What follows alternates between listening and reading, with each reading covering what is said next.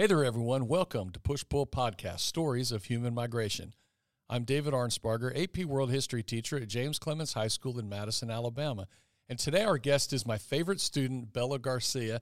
Bella has a wonderfully interesting story about her grandmother coming to Queens, New York, from Uruguay. Okay, Bella, welcome to the podcast. Thank you. Hello. Tell us your story.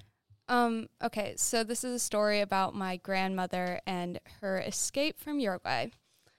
So she was part of a very large family in Uruguay. There was like 12 kids, and they were very poor.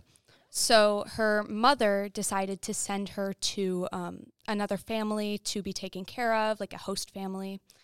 And they were very kind, and it was like on a farm, so she was doing a lot of work and stuff, but they were very nice to her. All right, let me slow you down because I got a couple questions. First of all, so everybody knows, where's Uruguay?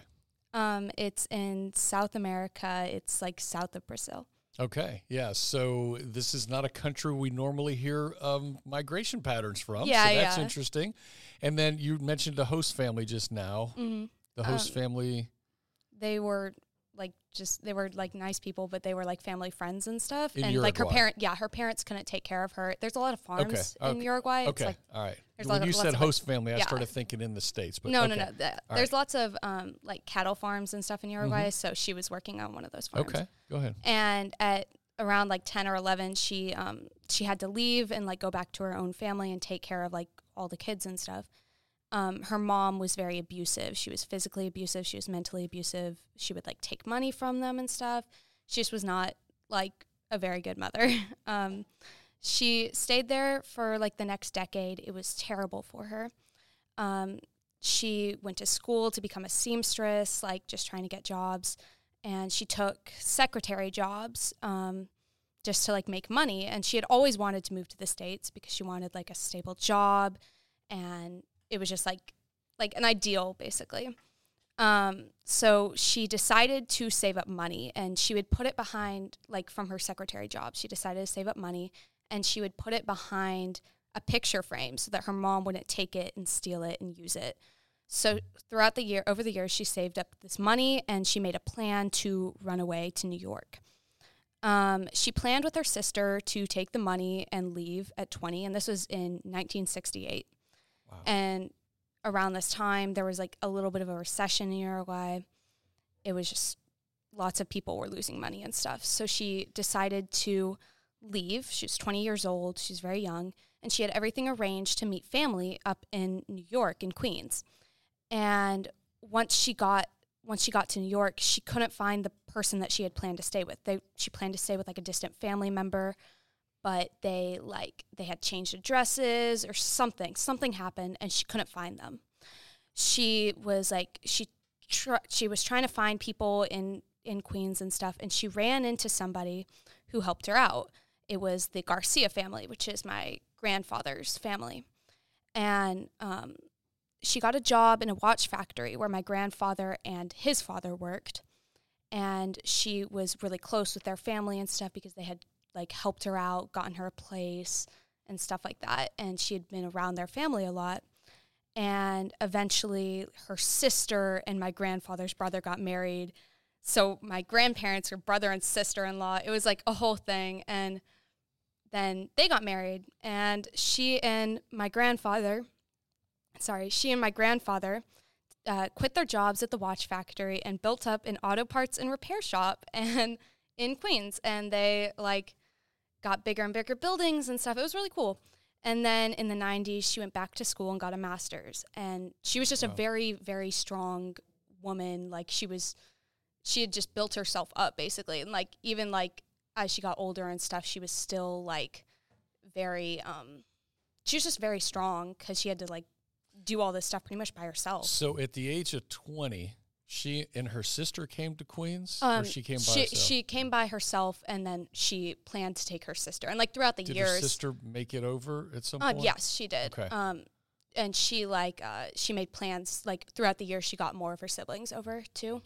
Wow, what a great story, Bella. This is really incredible. Mm-hmm.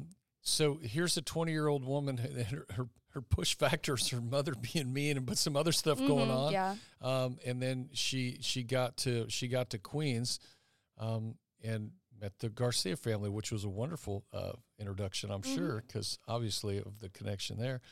Is she still with us? Is she still living? No, she died, I think, in 2016, Okay. Yeah, I think she died in not 2016. Sorry, 2013. Okay. Of pancreatic cancer. So this information, the stories that you were able to communicate here, you got this from? I got this from my dad. From your dad? Mm-hmm. Okay. And had you heard these stories before, or some of them? Yeah. Because just like talking with my dad and stuff about his family. Mm-hmm. Yeah, gosh, I mean, this is really pretty incredible. How many? Do you know how many other people like came from Uruguay? I don't know. I don't know. I know like because the Garcia family, they're Colombian. But I've met a lot of Colombians, but I don't think I've ever met a Uruguayan in like Alabama.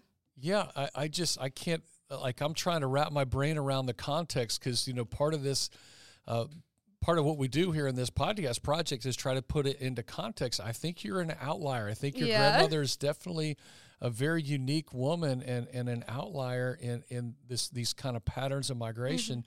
But I guess we can kind of lump it into the fact that a lot of people from Latin America, Uruguay is still in Latin America, very far south, but still in Latin America, have come to the United States for opportunity. And I think you mentioned too that she was looking for some other distant relatives in Queens. Yeah. But really the other part of that story is she's bringing her siblings over, and that's kind of part of the chain migration that we talk about that has happened in our country, gosh, for 300 years. So it's a very American story, but what an incredible woman. Yeah. I also think that the reason why that there aren't as many Uruguayan immigrants is because Uruguay is a very democratic country. Like, they're just really well off. They have good government systems. Stability. Yeah, it's pretty stable. But yeah, there's a lot of cows there. It's 4 times as many cows as there are people. Yeah, cows. Yeah, and like Texas. What are they? They have another name for cowboys down in South America. But yeah, that's and so she did that and got here. That's. Have you been to Uruguay? No, I haven't. Okay. I haven't been out of the country. Have you? Well, get your dad to take you. Yeah. All right. Yeah, that's great. Anything else you want to add here? No, I don't think so. Did you? How much did you enjoy talking to your dad about this family history? It was fun. It's really interesting. I love hearing about my family, and especially my grandmother, just because all the stories I hear, she's just a really strong woman. She would always she's very stubborn. She would always have it her way and stuff, because that's just what she was used to. Yep. But it's really interesting how she built herself up. Yeah, very, very much so. A great story of a strong, independent woman, and a very American story, coming here, looking for opportunity like everybody else, looking for opportunity. All right, Bella. Well, thank you so much for being on the podcast. Thank you.